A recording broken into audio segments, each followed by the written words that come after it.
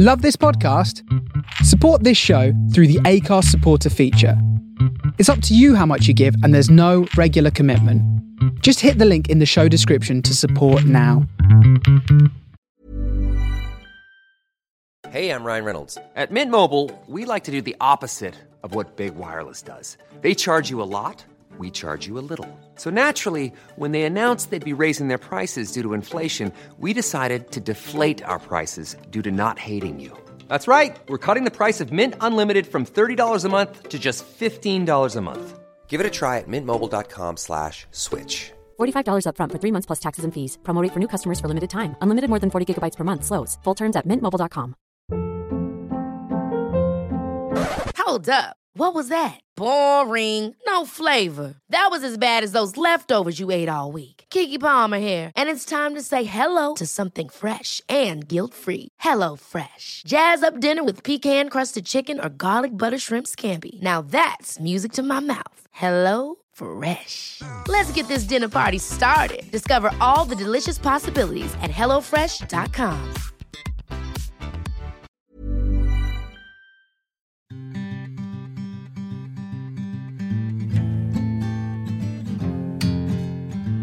You're listening to Griefcast with me, Carrie Adloyd.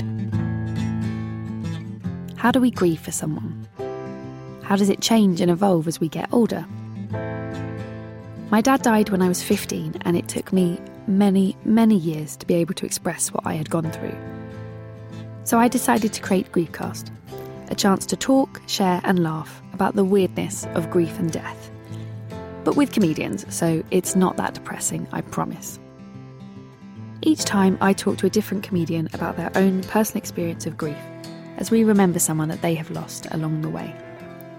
Whether it was a long time ago or you've just joined the club, this is a chance to talk about the peculiar human process of death. Welcome to Griefcast.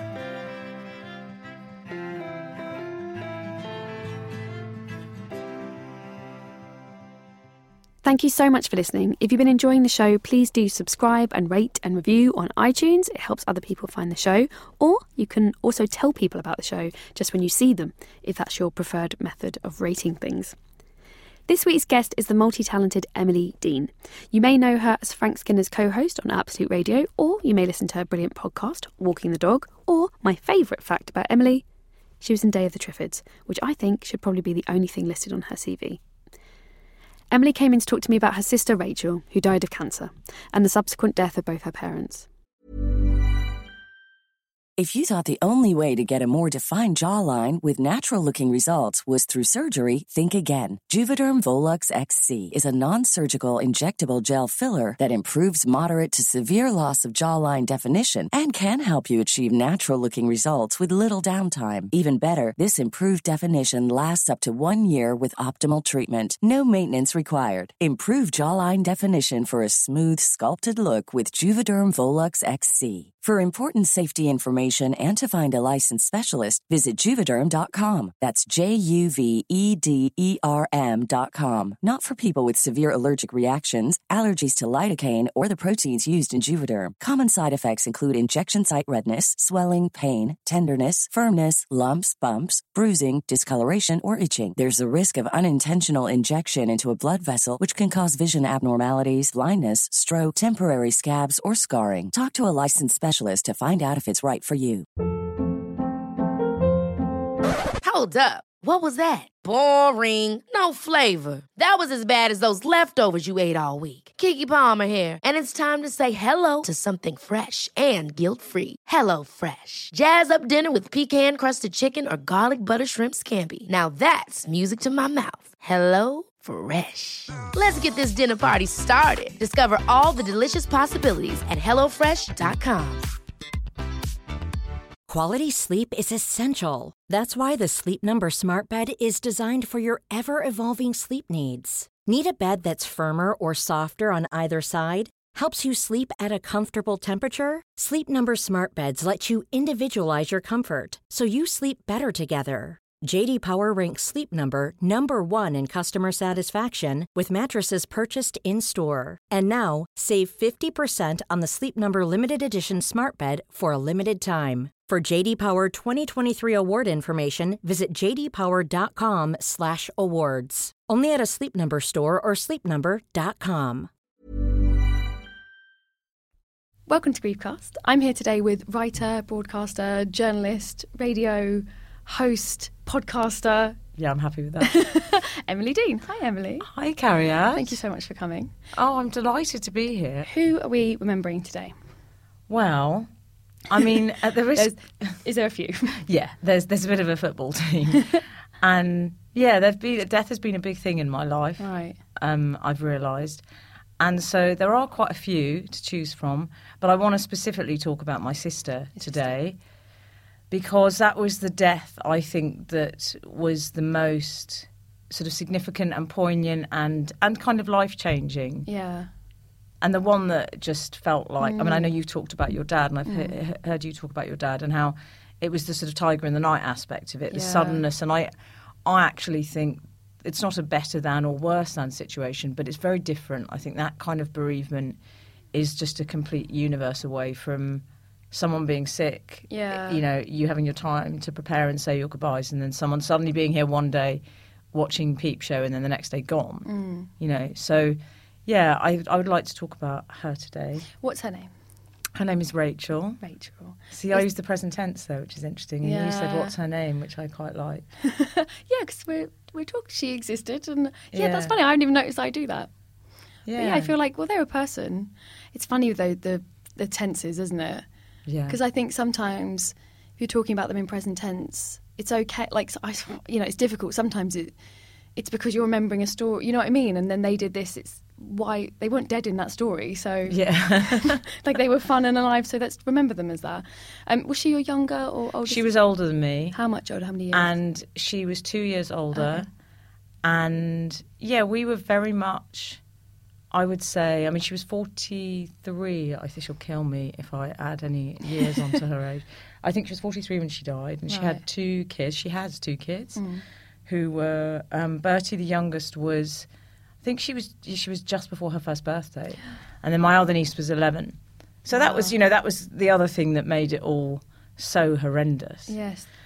And so she just had her second. She just had her second baby. So she did say to me, I mean, she got cancer.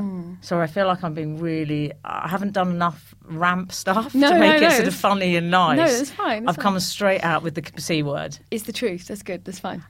What cancer did she have? She had liver cancer, but it's funny, when she had liver cancer, it's weird with diagnosis, because I thought, I don't want people to think she took drugs or drunk or something, and she did. And so I really made a point of saying it started in her colon. Every time people didn't want to know that. I mean, so that's interesting, because that's similar to my dad. He had pancreatic cancer, but it was secondary liver, so we didn't find out until the liver cancer, and he was 44. Really? Yeah. And it was really one of those kind of, I feel a bit fluey things, and she thought. She kept saying, I need to shift this baby weight, she was saying to me. I remember being in a changing room in Topshop with her, and she was trying something on, and she was quite slim, my sister, and she said, I don't know what this is around my stomach, and it was the tumours. Wow. So that was why she was carrying all this kind of excess baggage, I guess, and her body was changing, obviously, and so, yeah, it happened really quickly. And she would call me and say, I'm not feeling great. The doctor thinks I might have hepatitis, and then that was it. She was just in hospital. And she died about, again, similar to your dad, I think. She died about 3.5 weeks after she was diagnosed. Oh, my goodness. So what time of year was she diagnosed? She was diagnosed, or just to make it extra special, it was Christmas. Oh, thank you. Thank you, Christmas. Just to really make that the funnest time of the year for the rest of your life. I know. I mean, Christmas is awful anyway. I've never been a fan. I've also just really naff. Yeah. And this just put the tin lid on it. So I can remember going to see her, and actually she had to spend Christmas Day in hospital, and I thought, this isn't going to end well. Yeah. I knew this rom-com wasn't going to, this wasn't going to have a rom-com ending. It was not going well. And we took, actually her last Christmas, we took the girls in. It was her last Christmas. I mean, she'd only just been diagnosed, and it's funny, I took a video of that. Wow. Because I thought for the little one as well, she was, Bertie, Alberta, she was, 11 months old, or 11 and a half months old.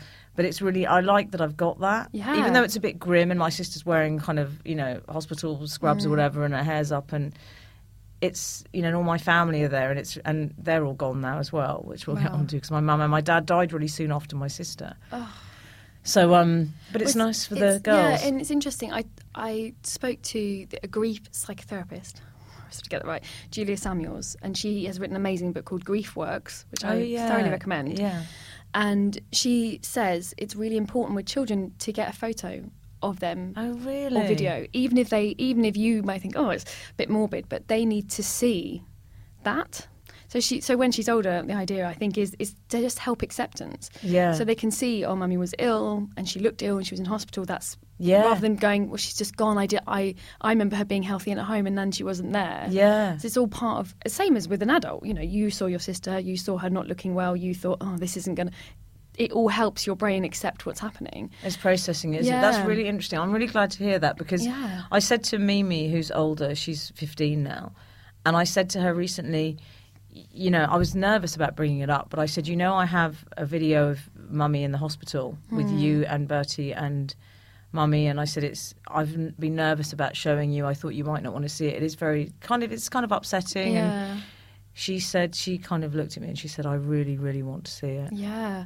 I would love to see a video of my dad in the hospital. Would you? Oh my God. I would love to. Yeah, I really would, because you sort of get to the point, I think, especially if you're a child, of anything, any fragment of something they wore or they touched or anything. And I talked about a lot. I've only got VHS tapes, so there's no player. I haven't figured out how to get them off. Yeah, I'm not surprised she feels like that. Do you talk to your dad ever, or did you talk to your dad? I did. Yeah. Well, I don't anymore. Very rarely.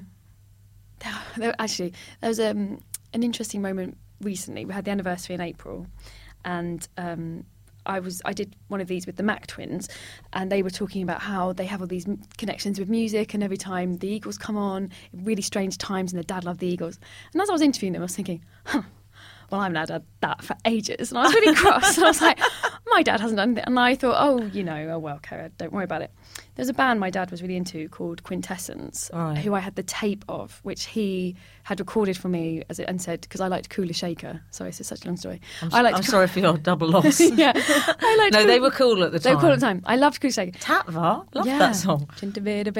And he gave me this tape and he's like, oh, this band is really similar, because he was so into music. And I have searched everywhere for this band. I've asked people, no one's ever heard of them. Like, I Googled them, people like, I don't know. And because he was so into music, I assumed, it was like only pressing a demo thing that he found, because his mate worked at a record company. And then the day after his anniversary this year, we were at a record boat. There was a boat on the canal selling records. And literally my husband went through and he went, oh, isn't this the band? And it was a vinyl of Quintessence. Wow. And I was like, so the guy running it, I was like, oh, it's Quintessence. And he was like, oh yeah, it's £20. And then I said out loud, I was like, oh, thanks. Because I felt like it was like who knows, but I felt like he hadn't been in touch for a while. It'd be pretty hard not to see something a bit spiritual in that. Yeah. But so I don't speak to him anymore. But when I was a teenager, I did a lot. Yeah. Because it just felt like, especially when you're really sad, I used to talk to him a lot. Or I was pissed off. Where are you? Where the fuck are you? Well, that's the thing. And I think if you have the relationship, you know, it doesn't end really. No. And it's funny, when people speak, I felt after I lost my sister, she had a good innings. Yeah, no. There was nothing to be had from it. It felt kind of senseless. Especially with someone with young kids, it's just... Yeah. It makes it really hard, and I know during the funeral we did a thing. I brought the Order of Service today because it's beautiful. I wanted to feel like she was kind of in the room with us. But there's interesting. You'll see at the back. I didn't. It wasn't my idea, but there was actually a friend of ours, a Scouse friend of mine, who did the Order of Service and has done quite well for himself, and now edits Wallpaper magazine. So he's very good on design. Yeah, he's done well.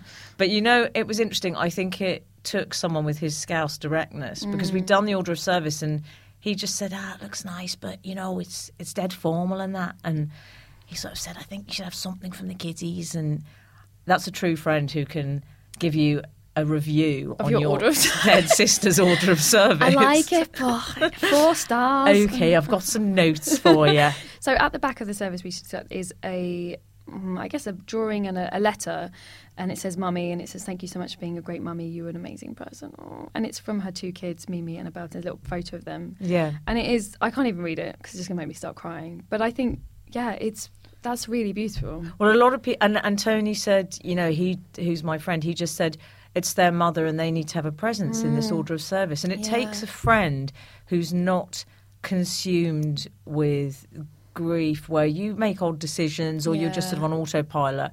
And I really am so grateful to him for that, because it made them part of the day. And I mean, of course, on the day, my friends, and many of whom have kids, are sitting there and they were like, thanks a lot for that. You could have at least warned us. But in a way, it's that thing, parents do die. Yeah. It happens. And to try and pretend that she didn't have kids and we don't want to upset, again, denies who they are, denies who she was. She was a mother. And that's important to remember, that she was a mother, that she was their mum. So I think thanks to the old Scouser. Yeah. And actually, it was funny. I remember when Princess Diana died and everyone talked about that. Was the most poignant thing for me anyway. And of course, had I known at the time, this was, a good, I don't know how many years, but when did she die? 97. She's 97. So She's the year before my dad. That's how I know. Was it? Yeah. So that's how it always sticks in my mind, because I always felt me and William would have had a good chat. Because we both the same would have bonded. Bonded. There's still time. There's still time. But I can remember that poignancy of seeing the mummy written on the flowers on the coffin, and that's that day. I think that there was a humanity there in this big state occasion, and it all got a bit political and it all got a bit strange, and yet those flowers with the mummy on the wreath just made you realise, God, these kids have lost a mum. And I was very aware with this, and that that's what's interesting. I mean, like it's a social experiment. I use that phrase a lot. Do you? It's the only word to say, isn't it? It is interesting, but I know what you mean. It sounds colder than you mean it. Yeah, this is very interesting. But it was interesting, I think, as a sibling, and both my parents were still alive then. I think I sort of felt I was quite far down the pecking order of grief. I felt, to lose a child is horrendous. Yeah. The worst nightmare. So for both my parents, to lose a parent is horrendous. I felt, for my brother-in-law, his wife had gone. And it felt, for me, I sort of felt, not in a sort of self-pitying way, but I kind of felt very much, well, I'm going to have to take care of all this. That must have been hard for you, though, because Jade came on and spoke about the death of her sister. Yeah, I heard that. And I do think siblings is tricky, like you said, because there is the pecking order, of course, shouldn't exist, but it does. But it must be up because, of course, she's your sister. Of course, you're grieving, in a different way to them, but your pain is just as real. Did you feel like you sort of packed it away a bit and then had to unpack it later? Do you know, I think I did, and I don't think I realised until a lot afterwards. Yeah. And I think people were saying, at the funeral, I remember doing this speech, and I remember a couple of friends, in a very well-meaning way, said, God, it didn't sound like you. Wow, yeah. And I remember at the time reacting, not to their face, but I think personally I thought, well, you try it. Yeah. And I felt a bit cross. But I think they were I think what they hadn't realised was that you just show up and it is a performance, because if the real you shows up on that day, you'll just be on the floor. Yeah. And I'd have ended up in the Priory or something. People had seen how I was really feeling. Yeah. So, and I think I'd made quite a firm decision not to sort of self-medicate in any way and not to drink or, so I was feeling it quite keenly. Yeah. Yeah, I think I probably did Band-Aid a bit over my pain, and I think I was very aware my parents, which is also sort of relevant to this, actually, and I should point out, I felt for me when Rach died was that we had a really strange childhood, Carrie-Ed. I mean, it wasn't, like a normal childhood. My parents are both in showbiz and the media. My mum was an actress and my dad was a sort of TV presenter and a broadcaster. Oh, right. He was an arts reporter. And so they were brilliant, mad, eccentric characters. Yeah. But it was a strange household to grow up in. I mean, we had no boundaries, no structure. As a child, me and my sister would I remember going to a friend and we went to a house and it was about 6:00 and the parents brought like fish fingers and I said, what are you eating? And they said, oh, this is tea. This is what you have. Yeah. And I said, well, we just go to the dinner parties. That's incredible. Like, well, where are the guests? I wondered where the guests were, why there was no wine on the table. Wow. I mean, we didn't, honestly, it was You had a proper 4 actor's nights. household. Yeah. And there'd be a Doctor Who villain chain smoking and my God. saying, how he couldn't get any work. And there'd be philosophers, and it was really amazing. Yeah. But yeah, I think sometimes I would think I really would like to go to bed early and get up. And, Yeah, I'm tired, guys. Yeah, I'm tired. I don't care that you're not getting work. I'm 6. Well, yeah. And of course. a lot of oversharing. And a lot of my parents would say, you have to put on a comedy review because our friends are coming round. And, Oh my God, pressure! I know. Jeez, what if we're not feeling funny? and it was all sort of directors and actors. Oh my God. And I'd say, I don't want to do the comedy review. I need to go to school in the morning. Wow. And I remember writing something. It was like, who was Gandhi? I always remember sitting in my room and this laughter was going on and the smoking and the music and the noise, and I was trying to write who was Gandhi. And then my parents pulled me downstairs to make me do this comedy review with my sister. We had our pyjamas on. Oh my things. God. So there was an element of us being the turn. Yeah, And I think that wasn't a sort of abusive thing. That was just who they were. Yeah, it was a bit sort of circus mentality. Yeah, yeah. We were like in a troupe, not a family. Yeah. But I think it meant that my sister and I felt we were a bit babes in the wood. And I felt she was the only witness to this weird thing where you'd say to my mum, well, I was about 7, and I said, what? Nanny was being horrible to me about my grandmother. And my mother said, that's because she was on amphetamines, darling, I've told you. It's a bit ab fab, isn't it? It's like slightly like, oh, right. What did you think when she said that? Were you like, what are amphetamines? Or were you... You know what's weird? And You what's knew. really worrying? I thought, oh, right, okay, she was on amphetamines. I forgot. Thanks, Mum. Oh, I wish you told me earlier. Yeah, I mean, wow. I think at 7 I already knew that was a drug or something. So, I mean, my parents weren't druggy, but they were just a very cool 60s couple. My parents met because my mum was sharing a flat with Ian La Frenais and Dick Clement, the comedy writers. Wow. And she said to them, I want to meet a man, it's time. And they said, well, we've got a great guy. He does an art show. What about him? And that was that. So they introduced my parents. Wow. Which was pretty amazing. But I had issues with the wall for my parents because of this weird. They didn't give me the tools I felt that I needed, and I really, after my sister died, and then after they died, fairly soon after, I had to kind of forgive them, and I really have now, and I've got such affection for them, and I really love them now that they've gone. But I completely know what you mean about bearing witness, because I mean, not at that standard. I had quite a weird childhood as Did well. you? Yeah, they're very hippies, Oh, really? very into self-help courses, like very 70s. Yeah. Let's fix ourselves. And I totally, because I have an older brother, and yeah, the ability to go, oh, well, Mum said that, like, you know what that means, or she brought up that, or Dad, do you remember when Dad, like, and just someone to roll their eyes at with you and go, oh my God, yeah, I know exactly. And it's so, that's what siblings do. You both saw the same weirdness. Yeah. I guess every childhood is odd and strange Of for its own course they reasons. are. But yeah, I completely understand what you mean, to lose your partner in that way, of someone who can at least go, God, yeah, that was fucking weird. Yeah, it was like my Starsky had gone, and I was kind of Yeah. like, actually, and it sounds so weird. Half the stuff sounds like lies, and that's Yeah. why it's interesting. We had a lot of family friends, and I'm so close to them now. Like my godmother Penny and her family, because we grew up with them, and I was there the other day, and she was coming up with strange things my parents had done, and I was like, oh, thank God, Yeah, there it's are not other just me. witnesses.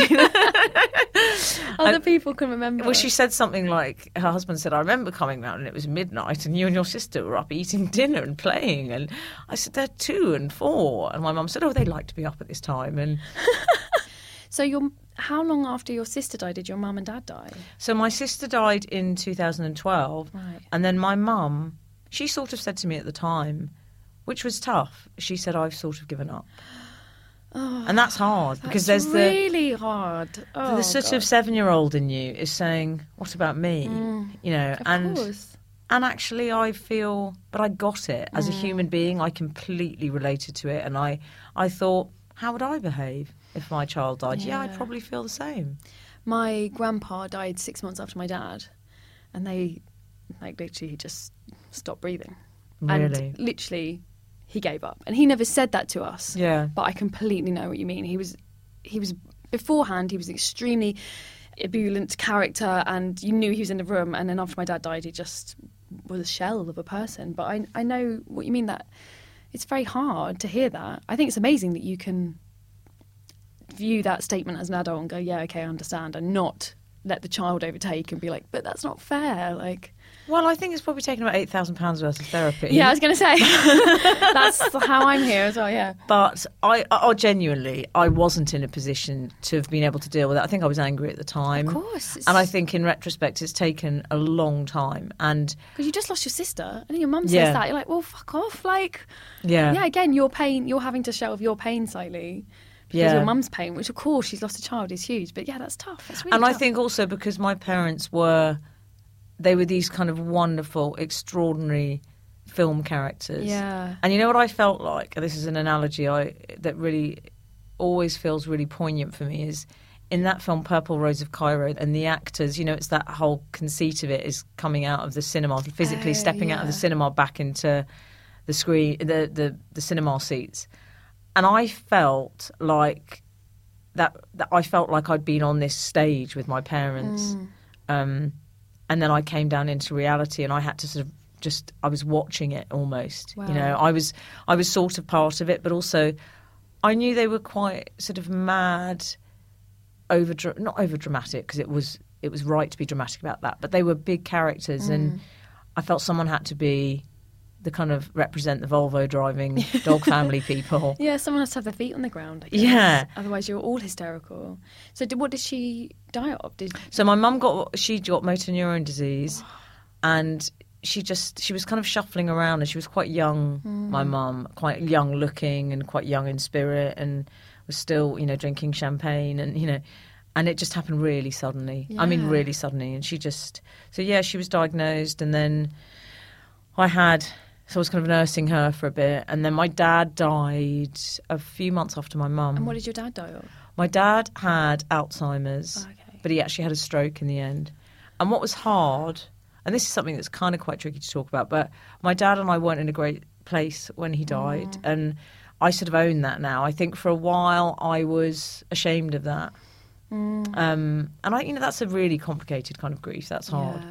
But I think it was to do with a number of things. I think he was very cut up when my sister died, and I think he said a few strange things. Do you think that was Alzheimer's? Because I know Possibly. it does make the brain change and become almost different personality, doesn't it? I think so. And he said a couple of things which I found really hard to deal with, sort of alluding to the fact that, she was the golden child and she'd gone and stuff like that. And actually David Baddiel, who's a friend of mine, who was great during that period, I remember I told him and I said, I'm really hurt. And he understood the kind of people my parents were, and he said, look, he's trying to be like King Lear, making a speech and being all dramatic. I can and get that. really Yeah, he's trying to have a moment. Yeah. He's trying to make a moment. He was trying to make it, he was trying to turn it into theatre, essentially. Because I guess that's what they understood. Yeah. And that made sense to them. Theatre, drama, tragedy makes, in their world, was a narrative that made sense rather than shit happens, which is really boring and doesn't have a nice dramatic curtain call. I think when he said that, I found it incredibly helpful, because it was something along the lines of, and he said the best has gone, the best one has gone, and it was really tough to hear. Yeah, of course. But when David said that, I thought, if you can just try, which again, it's taken me a long time to do, to take your own ego out of it, which is hard in that situation. I think actually this was a man thinking, it was, all he knew was quoting from Shakespeare and being a dramatic character, as you say. So it was a really, I felt with the kind of deaths, it was almost like I'd binged on a box set. Yeah. And instead of watching the series week by week, which is what happens to most people, the odd death here, 6 or 7 years, another one, oh, it's sad, oh, there's a big one, that's hard, then another one. It was like bam, bam, bam. And also very like something like Game of Thrones, because, of course, the best character was killed off first. I've done exactly what my dad did. There you go. Yeah. Sorry, guys. she was the best character. So, yeah. It's hard. I remember we had so many funerals that it was like me and my mum had an outfit together. And it was like, it didn't even need to get it down. It wasn't like, oh, what should I wear? It's like, oh, I just wear what I wore for Uncle Stan's. Yeah. Oh, well, I'll wear that for Auntie Peggy. She's like, yeah, great.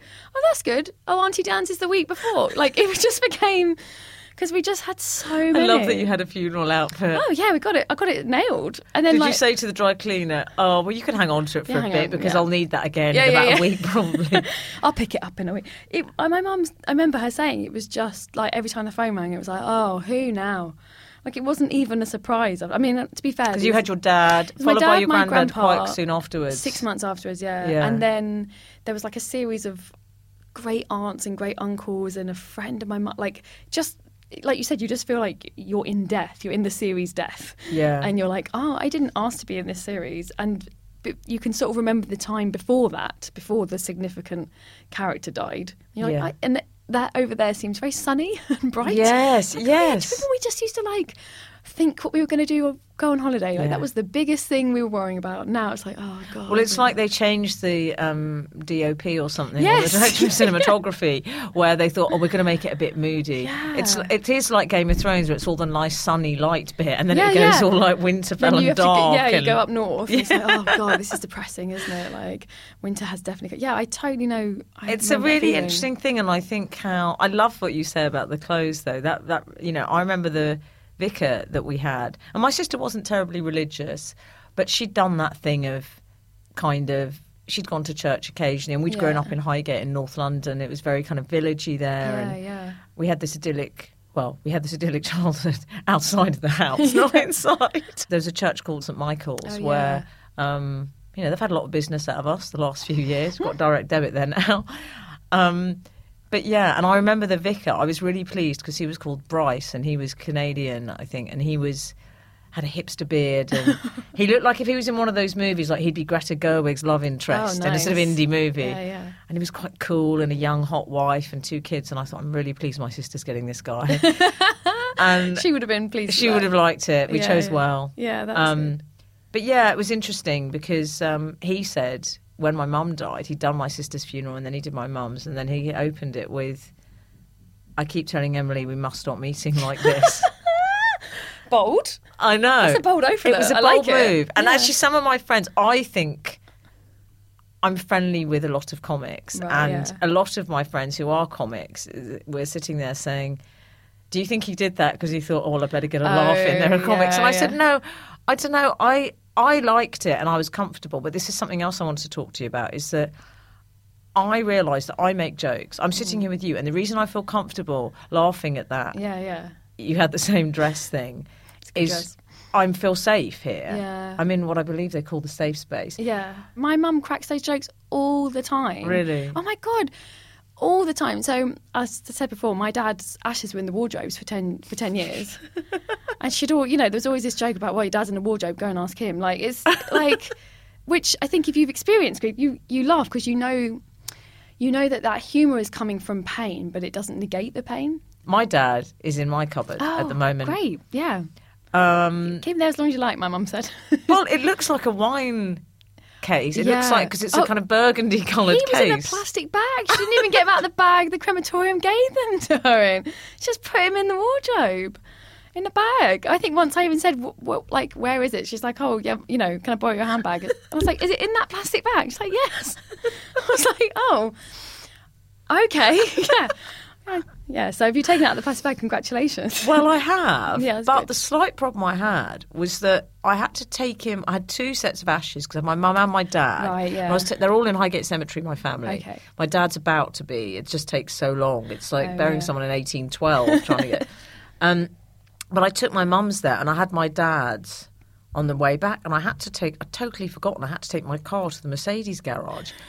And I turned up and he said, let me help you with that stuff out of the boot. And he took my dad. Oh, God. And my dad's in a bag at this point, and he's carrying my dad. And he's going, oh, what you got in here? Oh, no. How tempted was I to say my father? I would have been so tempted. That was just my dad, don't worry. It was heavier when he was here. Be careful with him. So he then put the bag on the table. So we're having this discussion about the car and the finances, and my dad is there. All you think is, it's my dad in the bag. It's my dad in the bag. Yeah. And he's made me a coffee, and I'm thinking, oh, don't put it too near to the bag. It was so the 3 of us were there, me, my dad, and this guy. Yeah. And I'm having the coffee, and I was just thinking, please don't spill the coffee on my dad. But you realise with stuff like that, it is absurd. And you realise with death... Yeah, I think it's complete. Like, that's why I laugh about it, because there's so much... It's just mad. It's just mad. With the girls, I've noticed that Bertie, who's younger, she's never known any different. Yeah. So she speaks about my sister. She calls her Mummy Rachel, which a friend of my sister's, Kaz, encouraged her to do, which I'm really glad about, because she talks about her in a very matter-of-fact way. Yeah. But she says things like, in company, she'll say... Who are you seeing for Christmas? And in the way that kids ask questions only so they can ask themselves. Yeah. No interest at all in the response. Yeah. And then she says, my Christmas is with my daddy and my grandma and my sister Mimi and my auntie Emily, but my mummy can't come because she's dead. And I find it absolutely hilarious. Yeah. But I know other people are a bit thrown by it. Yeah. Because they sort of think, well, if I'm laughing at her, am I laughing at the fact that her mother died? Yeah. It's such a fine line. I think you're allowed to laugh because you're her aunt. Her sister's allowed to laugh. If someone who didn't know the family was like, great joke, then I'd be like, all right, easy. But I definitely, when I make jokes like that, I want people to laugh and smile, but not. We talked about this with David, actually. Like, sometimes when you open the floodgates of jokes, you don't want, especially with comics, then to be like, I've got a funny joke about your dead dad. You're like, whoa. No one's really done that with me. But what people do, which I found really interesting after my sister died, and I mean, it was less obvious with my mum and dad because they were an older generation, but people started talking to me in emails and texts as if they were Victorian. What is this weird grief language where it's all euphemistic and it's all, this weird sorry for your loss, Rachel's passing. And I remember actually David Baddiel's wife, Morwenna, who's a friend of mine, and she sent me an email. I remember I emailed her at about midnight on the day my sister died. I was just getting around all the friends and I think I was too tired to make phone calls at that point, and I just emailed her because she'd been quite supportive, and she'd sent me an email, and I realised I hadn't got back to her, and I said, we lost Rach, and I remember saying all this. And she replied, oh, fuck, oh, God. And it was just this series of things like that. Yeah. And I really, comparing it to the terrible passing of your beloved sister, which those people mean just as well. Yeah.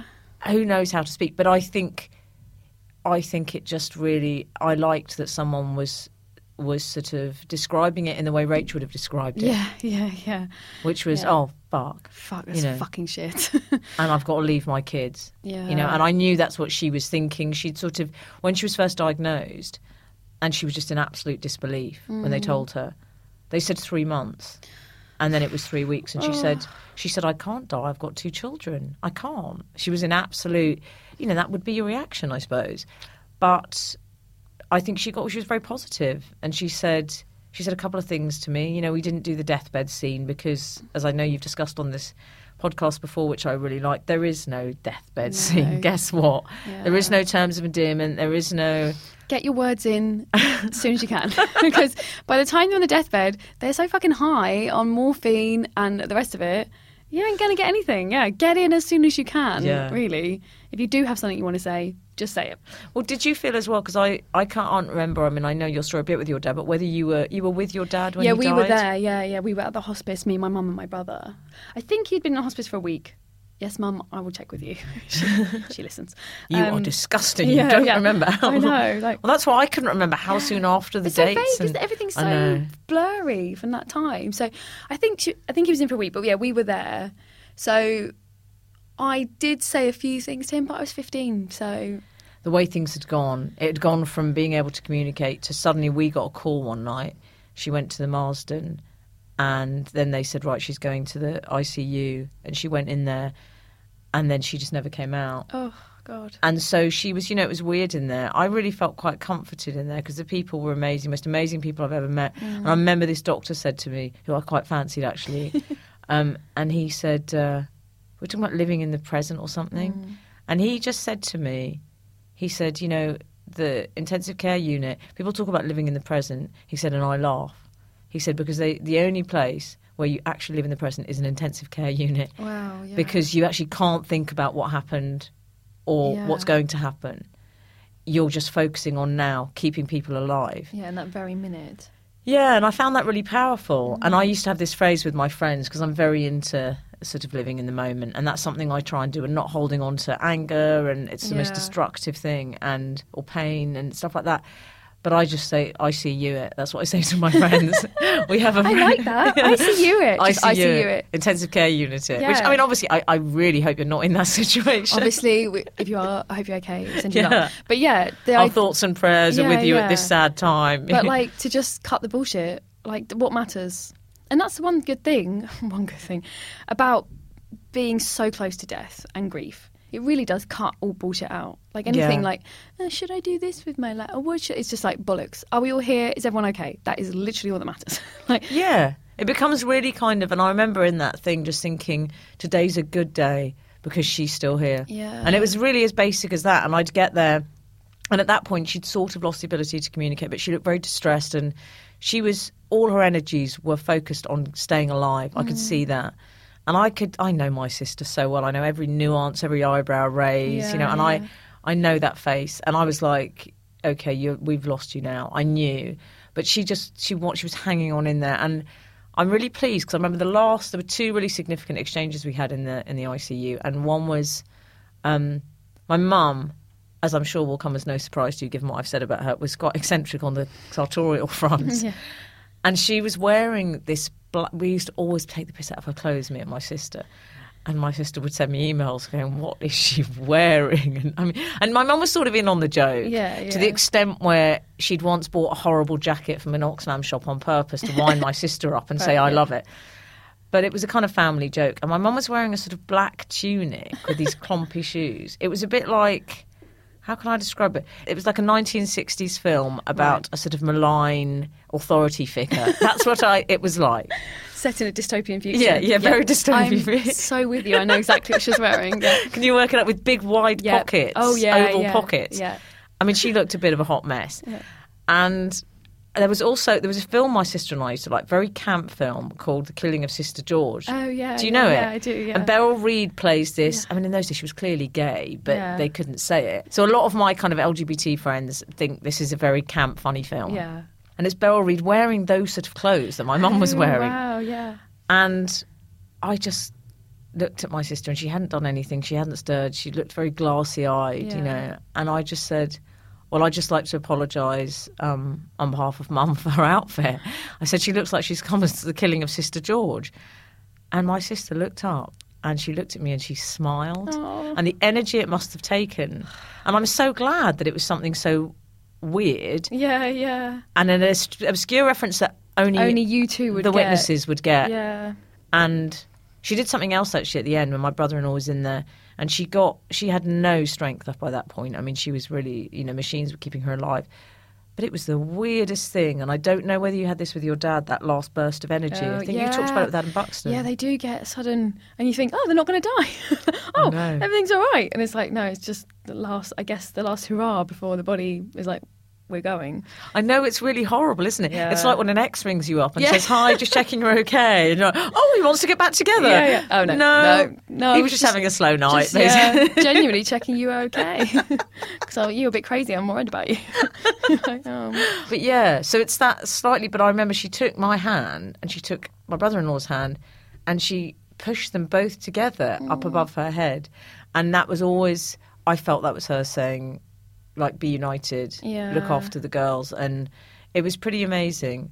And we moved her from that because it was all machines, and they sort of gave us the choice and they said, look, it's done.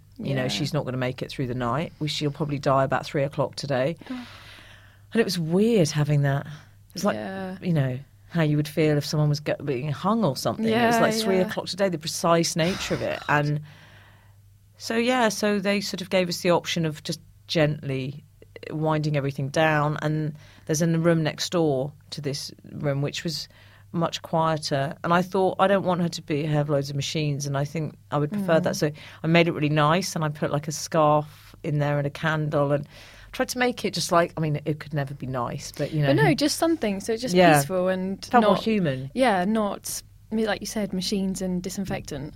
Exactly. So, and we went into the room and we just and that was it. And So in the room, was it you and your brother-in-law? And my mum and my dad. Wow. And that was it, really. And we just sort of said our goodbyes. And yeah, it's just weird. You're like, how long are you going to be in there? But again, unlike in movies, as you well know, I think I wasted that time thinking, is she still here? Is she still here? Is she still here? Every second. Yeah. Which is, again, live in the moment. That taught me a lot. But God, they're the most precious kind of 12 minutes of my life. Yeah. Never, ever forget that. It's incredible that you were there with her. I mean, what else can you ask for, really? Yeah. There's no good when somebody young dies. No. Or anyone, there's no good. But if you can make... Oh, I'm getting teary because I just feel like the fact that she had a 1-year-old is just... I know. I mean, also... Well, you've got children, and I'm not saying it's worse, and I'm not saying I don't have kids, and I'm not saying we're sort of cold, old, dried-out Harridans who don't have any emotion, it's but just so I sad. genuinely... I know now the experience of people, the reaction of people with kids is the horror of that. And knowing, I think it was the fact that she knew in a way. Yeah. And I was very aware when we were in the hospital. I was just aware vaguely. There was a moment when we took the girls in on Christmas Day on that video that I told you about. And she kept handing Bertie to me and to my brother-in-law. And I thought, wow, that is the most selfless thing I've ever experienced in my whole life. That she was kind of saying, I can't bond. Not that I can't bond, because she was bonded with them to the end, but it was her realising that she was kind of having to hand over the baton and not wanting to make that... easier for Bertie. Yeah, I think so. And for Mimi, and I think... So she said to me a couple of things, but we never really talked. She would occasionally say things. I never wanted to say to her, tell me what you want me to do and when you die. I didn't want to actually say to her, you're dying. But she said to me once... just really casually, I was in the room reading to her, and I would sort of lie on her legs and just talk to her. And she said, can you make sure... And I thought she was going to say, you get me some shampoo or something.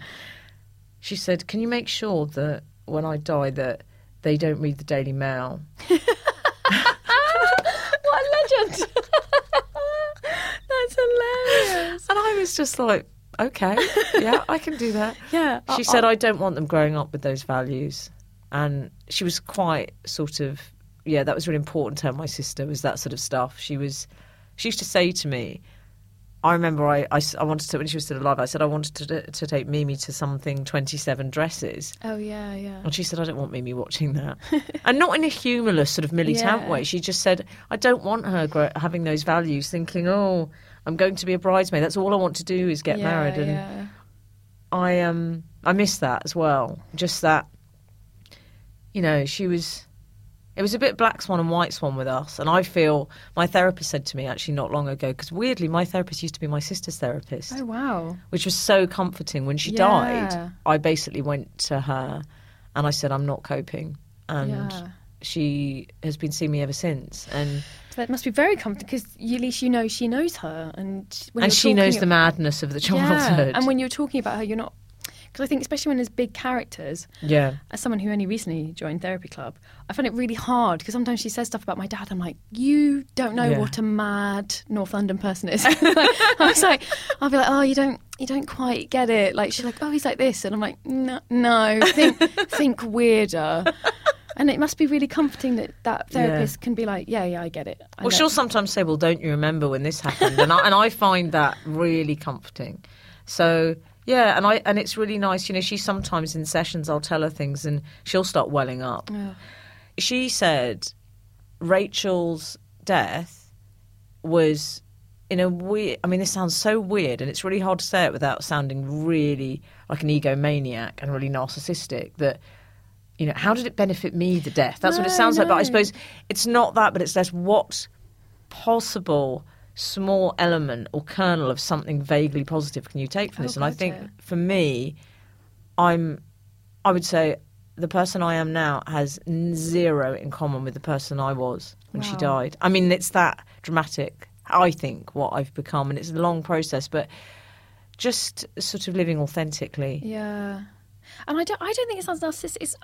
It's really hard to say when it's you. I totally understand. But when a death happens to you, there's nothing you can do about it. It's so shit. You have no control over it.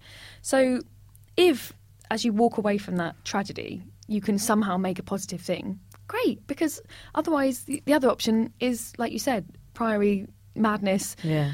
depression. So drugs, yeah. There's so many routes that people would happily go, well, of course, look what you dealt with. I'm not surprised you're on the floor and you don't get dressed and you just spend your days watching daytime television and weeping into Cheerios. Like, of course. Yeah. No, so if you can get something positive, I think maybe it's hard for British people to say. I don't know, because I know what you mean. I often talk about the positive aspects of my dad's death.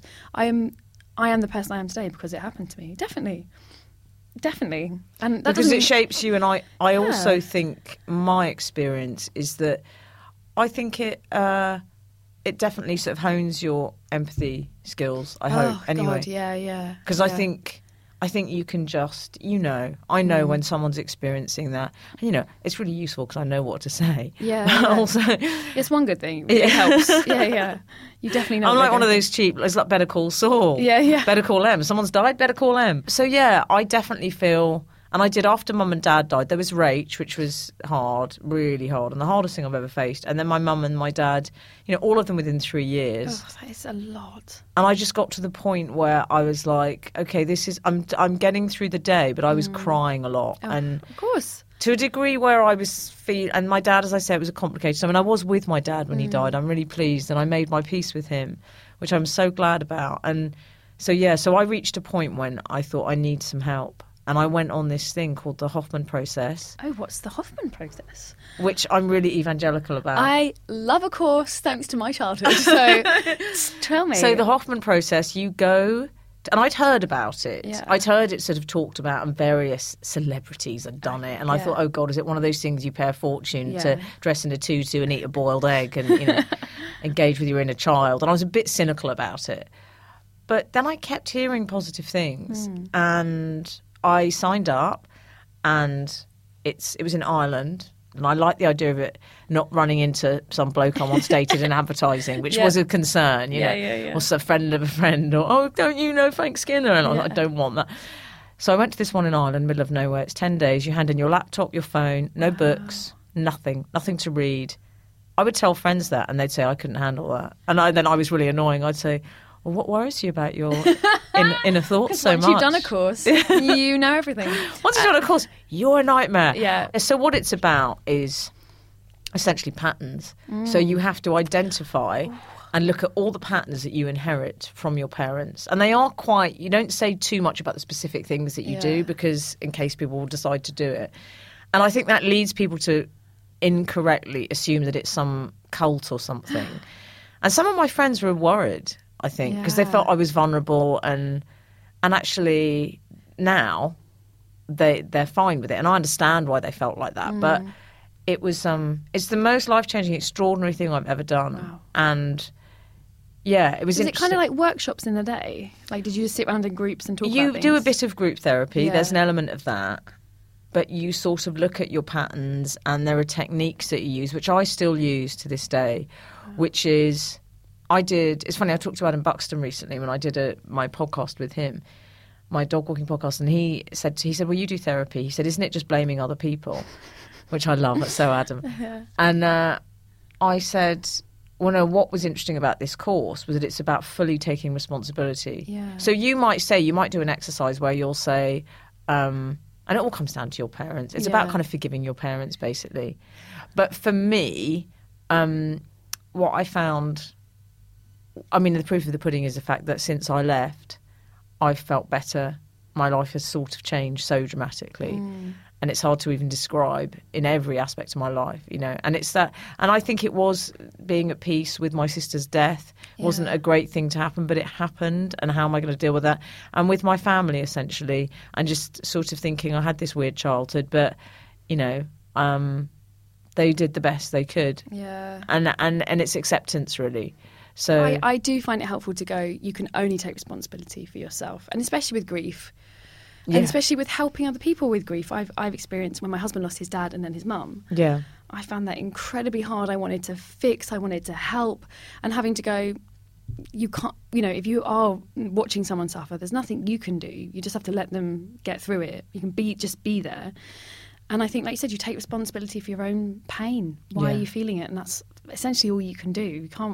You can't change anything else. And you have to, and that's the thing, I think, when people are going through it, it's just, there will be what I used to call, kitchen floor moments. Yeah. When, oh my God, yes. The kitchen floor moments. It was like, it's cold down here. I like it. I'm never going to get up. I used to sit on the kitchen floor and just watch the washing machine like a baby. Because I was like, I used to think, is this... And now I've got a dog, which I bought as a result of amazing. my sister dying, really, because I just thought, okay, it's time I looked after something. Yeah, I've been in denial about this, being a passenger, and now... But, now I couldn't do that because he'd probably come and, But that's why people have dogs, because you'd Yeah. lie on the floor and it would be like, what are you doing? It cares. Are we eating down here? And that's why dogs are incredible for mental health, because then you go, I guess I better stand up. Like, it really does. It's what I have to get up in the morning. I had a question I wanted to ask you, just my tab browser brain. I'm opening another browser. What funeral music? I want to talk a bit about funerals. Oh, what did you play at your dad's funeral? Oh, interesting, because we played, so there was a couple of hymns that I remember Jerusalem was played because that was at school. One of his favourite hymns. My mum said that. But we played Frank Zappa, Wow. Peaches and Regalia, which is a pretty obscure instrumental track. It's quite long. And that was played, I think, as they took the coffin out. Yeah. I love that they played that. And my dad loved Frank Zappa. Was pretty out there person. And I also like it because it's a very rare track, so I don't hear it very often. Yeah. So that's quite... my worry is if you choose a really known one, you can be flawed quite easily the moment you put on Heart or Absolute. I said, what one are you? Magic. Whatever one We're is. Absolute, but it's fine. Other stations are available. Yeah. But yeah, you know what I mean? If you put on a classic track. So times I have heard it, it's obviously absolutely floored me, but it's also been like maybe twice in 20 years that I've been in a shop that happens to be cranking out obscure Frank Zappa. So yeah, I was going to say that's not going to happen so often in Superdrug, is no, it? Exactly. Bloody Frank Zappa song again. So that was really nice, and it's a really beautiful long track, and I really love that my mum made a big thing. My mum was like, that was one of his favourite tracks, that's what I want. Awkwardly, he did also tell me another track he wanted played years before he was ill. Can't remember it. Oh, so really? I said this before. If someone tells you at my funeral, listen, because I must have been about 12. He was in the car. Yeah. Something was cranking out. He said, Gary, at my funeral, if I ever die, play this. And I was like, yeah. And then you forgot. Yeah, because I was like, what is this? That's not going to happen. Yeah, my dad's just... But also, you know what? You have to remember, there are things I would have wanted at my funeral 15 years ago that I wouldn't want now. So exactly. You picked for him at the time. Yeah. So what happened with your sister? Did you have... Well, my sister and I had, again, a running joke. It was one of our sort of Dean family jokes about... Now that's what I call funerals, we used to call it, about naff music at funerals. Oh, and I mean, amazing. I would say, it's a really regular joke of ours. Yeah. And she would say, and I have to say apologies to anyone who's ever chosen this music, because there's nothing wrong with it. It was just us being a bit dark, and you might hate the music that we chose, so it's a taste thing, I know. But Rach was like, oh, please, never. I mean, this was long before she was sick, obviously. She was like, I believe I can fly. Come on. It was a bit sort of like everyone in white sort of DJs, you know. Yeah. And any Robbie Williams, I'm afraid, was now that's what I call funerals. We had a few, and we used to occasionally just send each other tracks when they would say, I heard this today, can that be on Now That's What I Call Funerals? So that was kind of weird, because obviously when she died, she was very into music, my sister. Right. And I was really adamant that none of those made it on. Yeah. And I could see with my parents, I could think they'd have said, oh, well, darling, if you think that's right, in the way that if you make a slightly shitty homemade card, they're happy. Yeah. Whereas my sister wouldn't have been. She would have been, you ruined my funeral, it's naff. So we chose, she's a massive David Bowie fan, my sister. And so we asked around a bit, because I had a couple of friends. Scouse Tony came in useful again, who'd done the Order of Service. And actually David was useful, and Jonathan Ross. Sounds very name-droppy, this, but these are my, people in this industry. Your friends, yeah. Well, actually, Jane Goldman, who's Jonathan's wife, that's how I know Jonathan is. She and Rach and I were friends from 11. Oh, wow. Yeah. So I'd asked a couple of people, I'd sort of canvassed, and who were genuine, really Bowie fans, like Jonathan and David and Tony. I was like, what do you think would be a suitable one? And this Everyone Says Hi just kept coming back, which was something he wrote. I think it was on, is it Heathen, which is one of his later albums. That's a later one, isn't it? Yeah. Oh, and, yeah. That sorry, I'm a massive David Bowie fan. I was thinking, I don't know that track. No, yeah, it was on Heathen, I think. Yeah, but it's an incredibly... I mean, it's quite schmaltzy for Bowie. Not schmaltzy, but it's, you know, but the because lyrics... it's him, it's okay. Yeah, and actually he says, you know, it's about his dad. I think it's about his dad dying. Apologies if it's about his mum, I'm not sure. But it's about one of his parents dying. And it says everyone says hi. And I just felt, because we were all, you know, the congregation at that funeral was relatively young. There were people in their late 30s, early 40s. You know, they had kids, and it was more us waving hi at her. It wasn't, because it just felt right, and he felt right. So it was pretty incredible. And it says at the end, we took Giggle, my sister's dog, to the funeral because Adam thought it'd be nice for the girls. We took the dog to my mother-in-law's funeral, yeah. Did you? I have to say, I was left in charge, and that was the only stressful thing. It was really stressful, because obviously my husband and his sister were, you know, dealing with a lot, and she had one child at that point, and so my niece came to the funeral as well, and I had the dog, and the dog was really trying to talk to everyone. And I was like straining with this dog, like, Polly, come here, during a funeral. So I think it's lovely, but if you maybe get a couple of people to do Well, I did think, because you have to go over Coleridge's tomb and St Michael's, and I thought, he's going to do a wee on the thing, I can't bear it. But he was very sweet. I mean, and he was really, it's weird. Someone said he was kind of whimpering when the coffin came out, which is, I've heard stories like that, and I never know whether they're just to make us feel better, but I mean, it was really emotional. But anyway, so we played this song, and it's always meant so much to me. I feel like I'm on Desert Island Disc now. I'm changing it. Karen's going to play it. But and every time I heard it, a friend of mine, Jonathan's manager, Addison, died a couple of years after, and I was really good friends with Addison, so I went to the funeral, and Jonathan chose that for Addison, and Jane was looking at me thinking, she was really worried about me, even though she was obviously upset about Addison. I could see as my mate, she was just thinking, are you okay? And I said, you know how uplifting it is? It reminds me. That song now, I do a radio show with Frank, and Frank said, I told Frank once, I think, because he loves that song, and I know he's avoided playing it. And I once said to the producer, and I said to him, I said, you know, I love that song, and there's nothing wrong with remembering my sister. Yeah. It's a tribute to her. I see it. So, and especially if it's played within a controlled environment, because I think that's like you said, if you're in Superdrug and they start playing David Bowie's High, you're like, what? Who is programming Superdrug's music? But yeah, that's what I like when I have been in a shop. I think I was in a record shop, and it came on, and obviously I just remembered him, and it was really nice. It wasn't, it wasn't horrible. It was just remembering, and that music, it does, obviously music is so powerful and takes you... It really does, doesn't it? Straight away takes you back there. Yeah, oh God, I can hear it now, because the beginning of that song is like so dun dun. It's like so sweeping that immediately I'm back in that church. You're back there. Yeah. It's so weird, isn't it? And actually, do you with your dad get moments, and that took me, I would say, till after my parents died, that I will be driving or something, and I thought of my mum and my sister laughing about something, and it will just being crazy, and it will just, I'll laugh. Yeah. And I'll sort of think, that whole, they would have liked this, they would have found that funny. And it's frustrating. Yeah. Because you want to call them. And actually, after my sister died, I mean, I'm a bit ashamed of this, I suppose isn't the right word, but I guess I'm a bit embarrassed. But I used to call her mobile quite a lot after she died. So many people sit in that chair and say that. Really? Yeah, keep the number, keep voicemails, keep text messages, call the number. Yeah, it's... And a friend of mine, actually, she just wrote...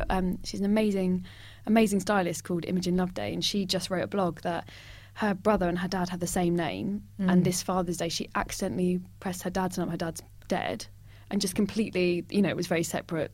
She'd written, just dialed his number, and she said it absolutely floored her, because it was like she heard it said, oh, it's cut off. But I think keeping numbers and ringing is really normal. I would have done, but we lived in that was the age when there was no mobile phones. Mobile phones. God. Otherwise, I completely understand that. And it's that sense, isn't it, that, again, I didn't get it, if I'm honest, quite so much with my parents, and that's because they had a better life. And had they died younger, they'd been around a bit longer, and the inevitability of that. Yeah, of course. Felt it's very different.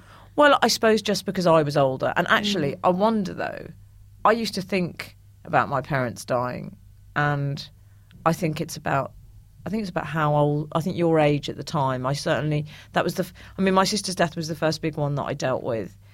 And then mum and dad, it's a bit like you were saying about dealing with your partner's bereavements. You just do get better at handling grief. Yeah, definitely. Do you think that's true? Oh, definitely. The first one, I mean, maybe this, I don't know, this is a good thing to say, but like, it's like your first love, isn't it? Yeah. People go, oh, your first love always remains this kind of magical, brilliant thing. Yes. And your first death remains this awful, tragic, because it's a shock.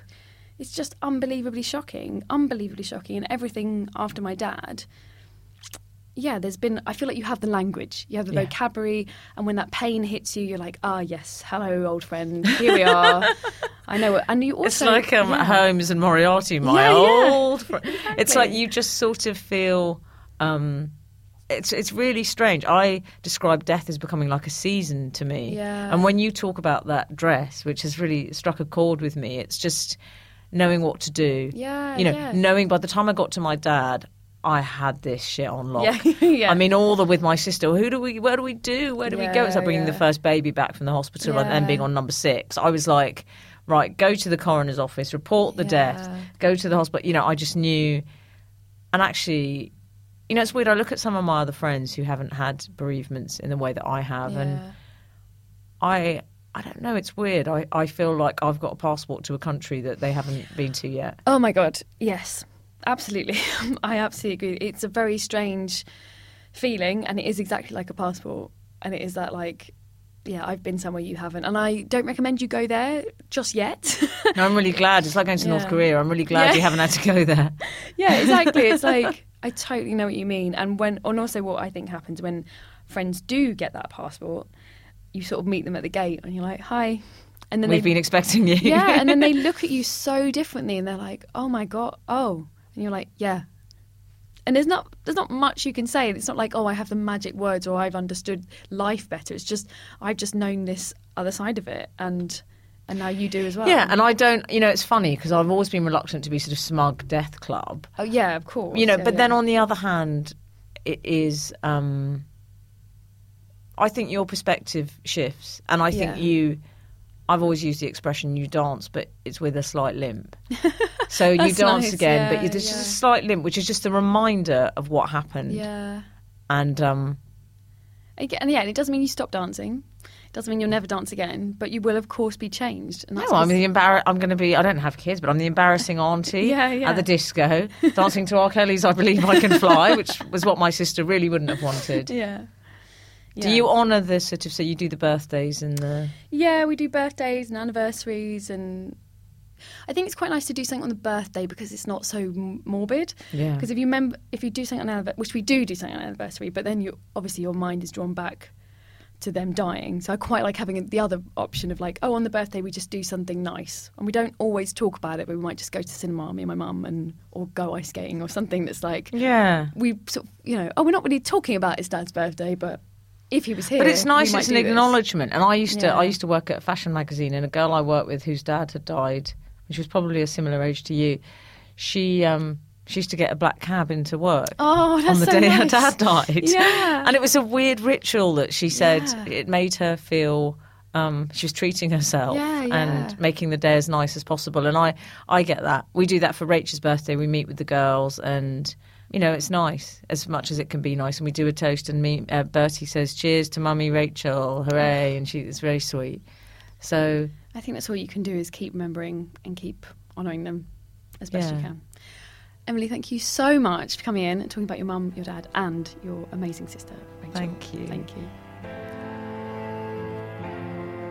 You can follow Emily on Twitter at divine_miss_M, or you can listen to her podcast, Walking the Dog, or listen to her every Saturday on Absolute Radio with Frank Skinner. You can follow us on social media at The Griefcast on Twitter and Instagram, and you can email me, thegriefcast@gmail.com, because you are not alone. Music was provided by the Glue Ensemble, and the show was produced by Kate Holland.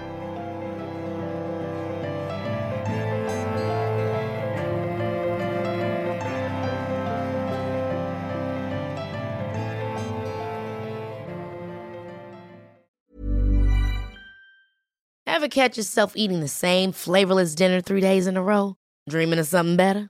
Well, HelloFresh is your guilt-free dream come true, baby. It's me, Keke Palmer. Let's wake up those taste buds with hot, juicy pecan-crusted chicken or garlic butter shrimp scampi. Hello Fresh. Stop dreaming of all the delicious possibilities and dig in at HelloFresh.com. Let's get this dinner party started.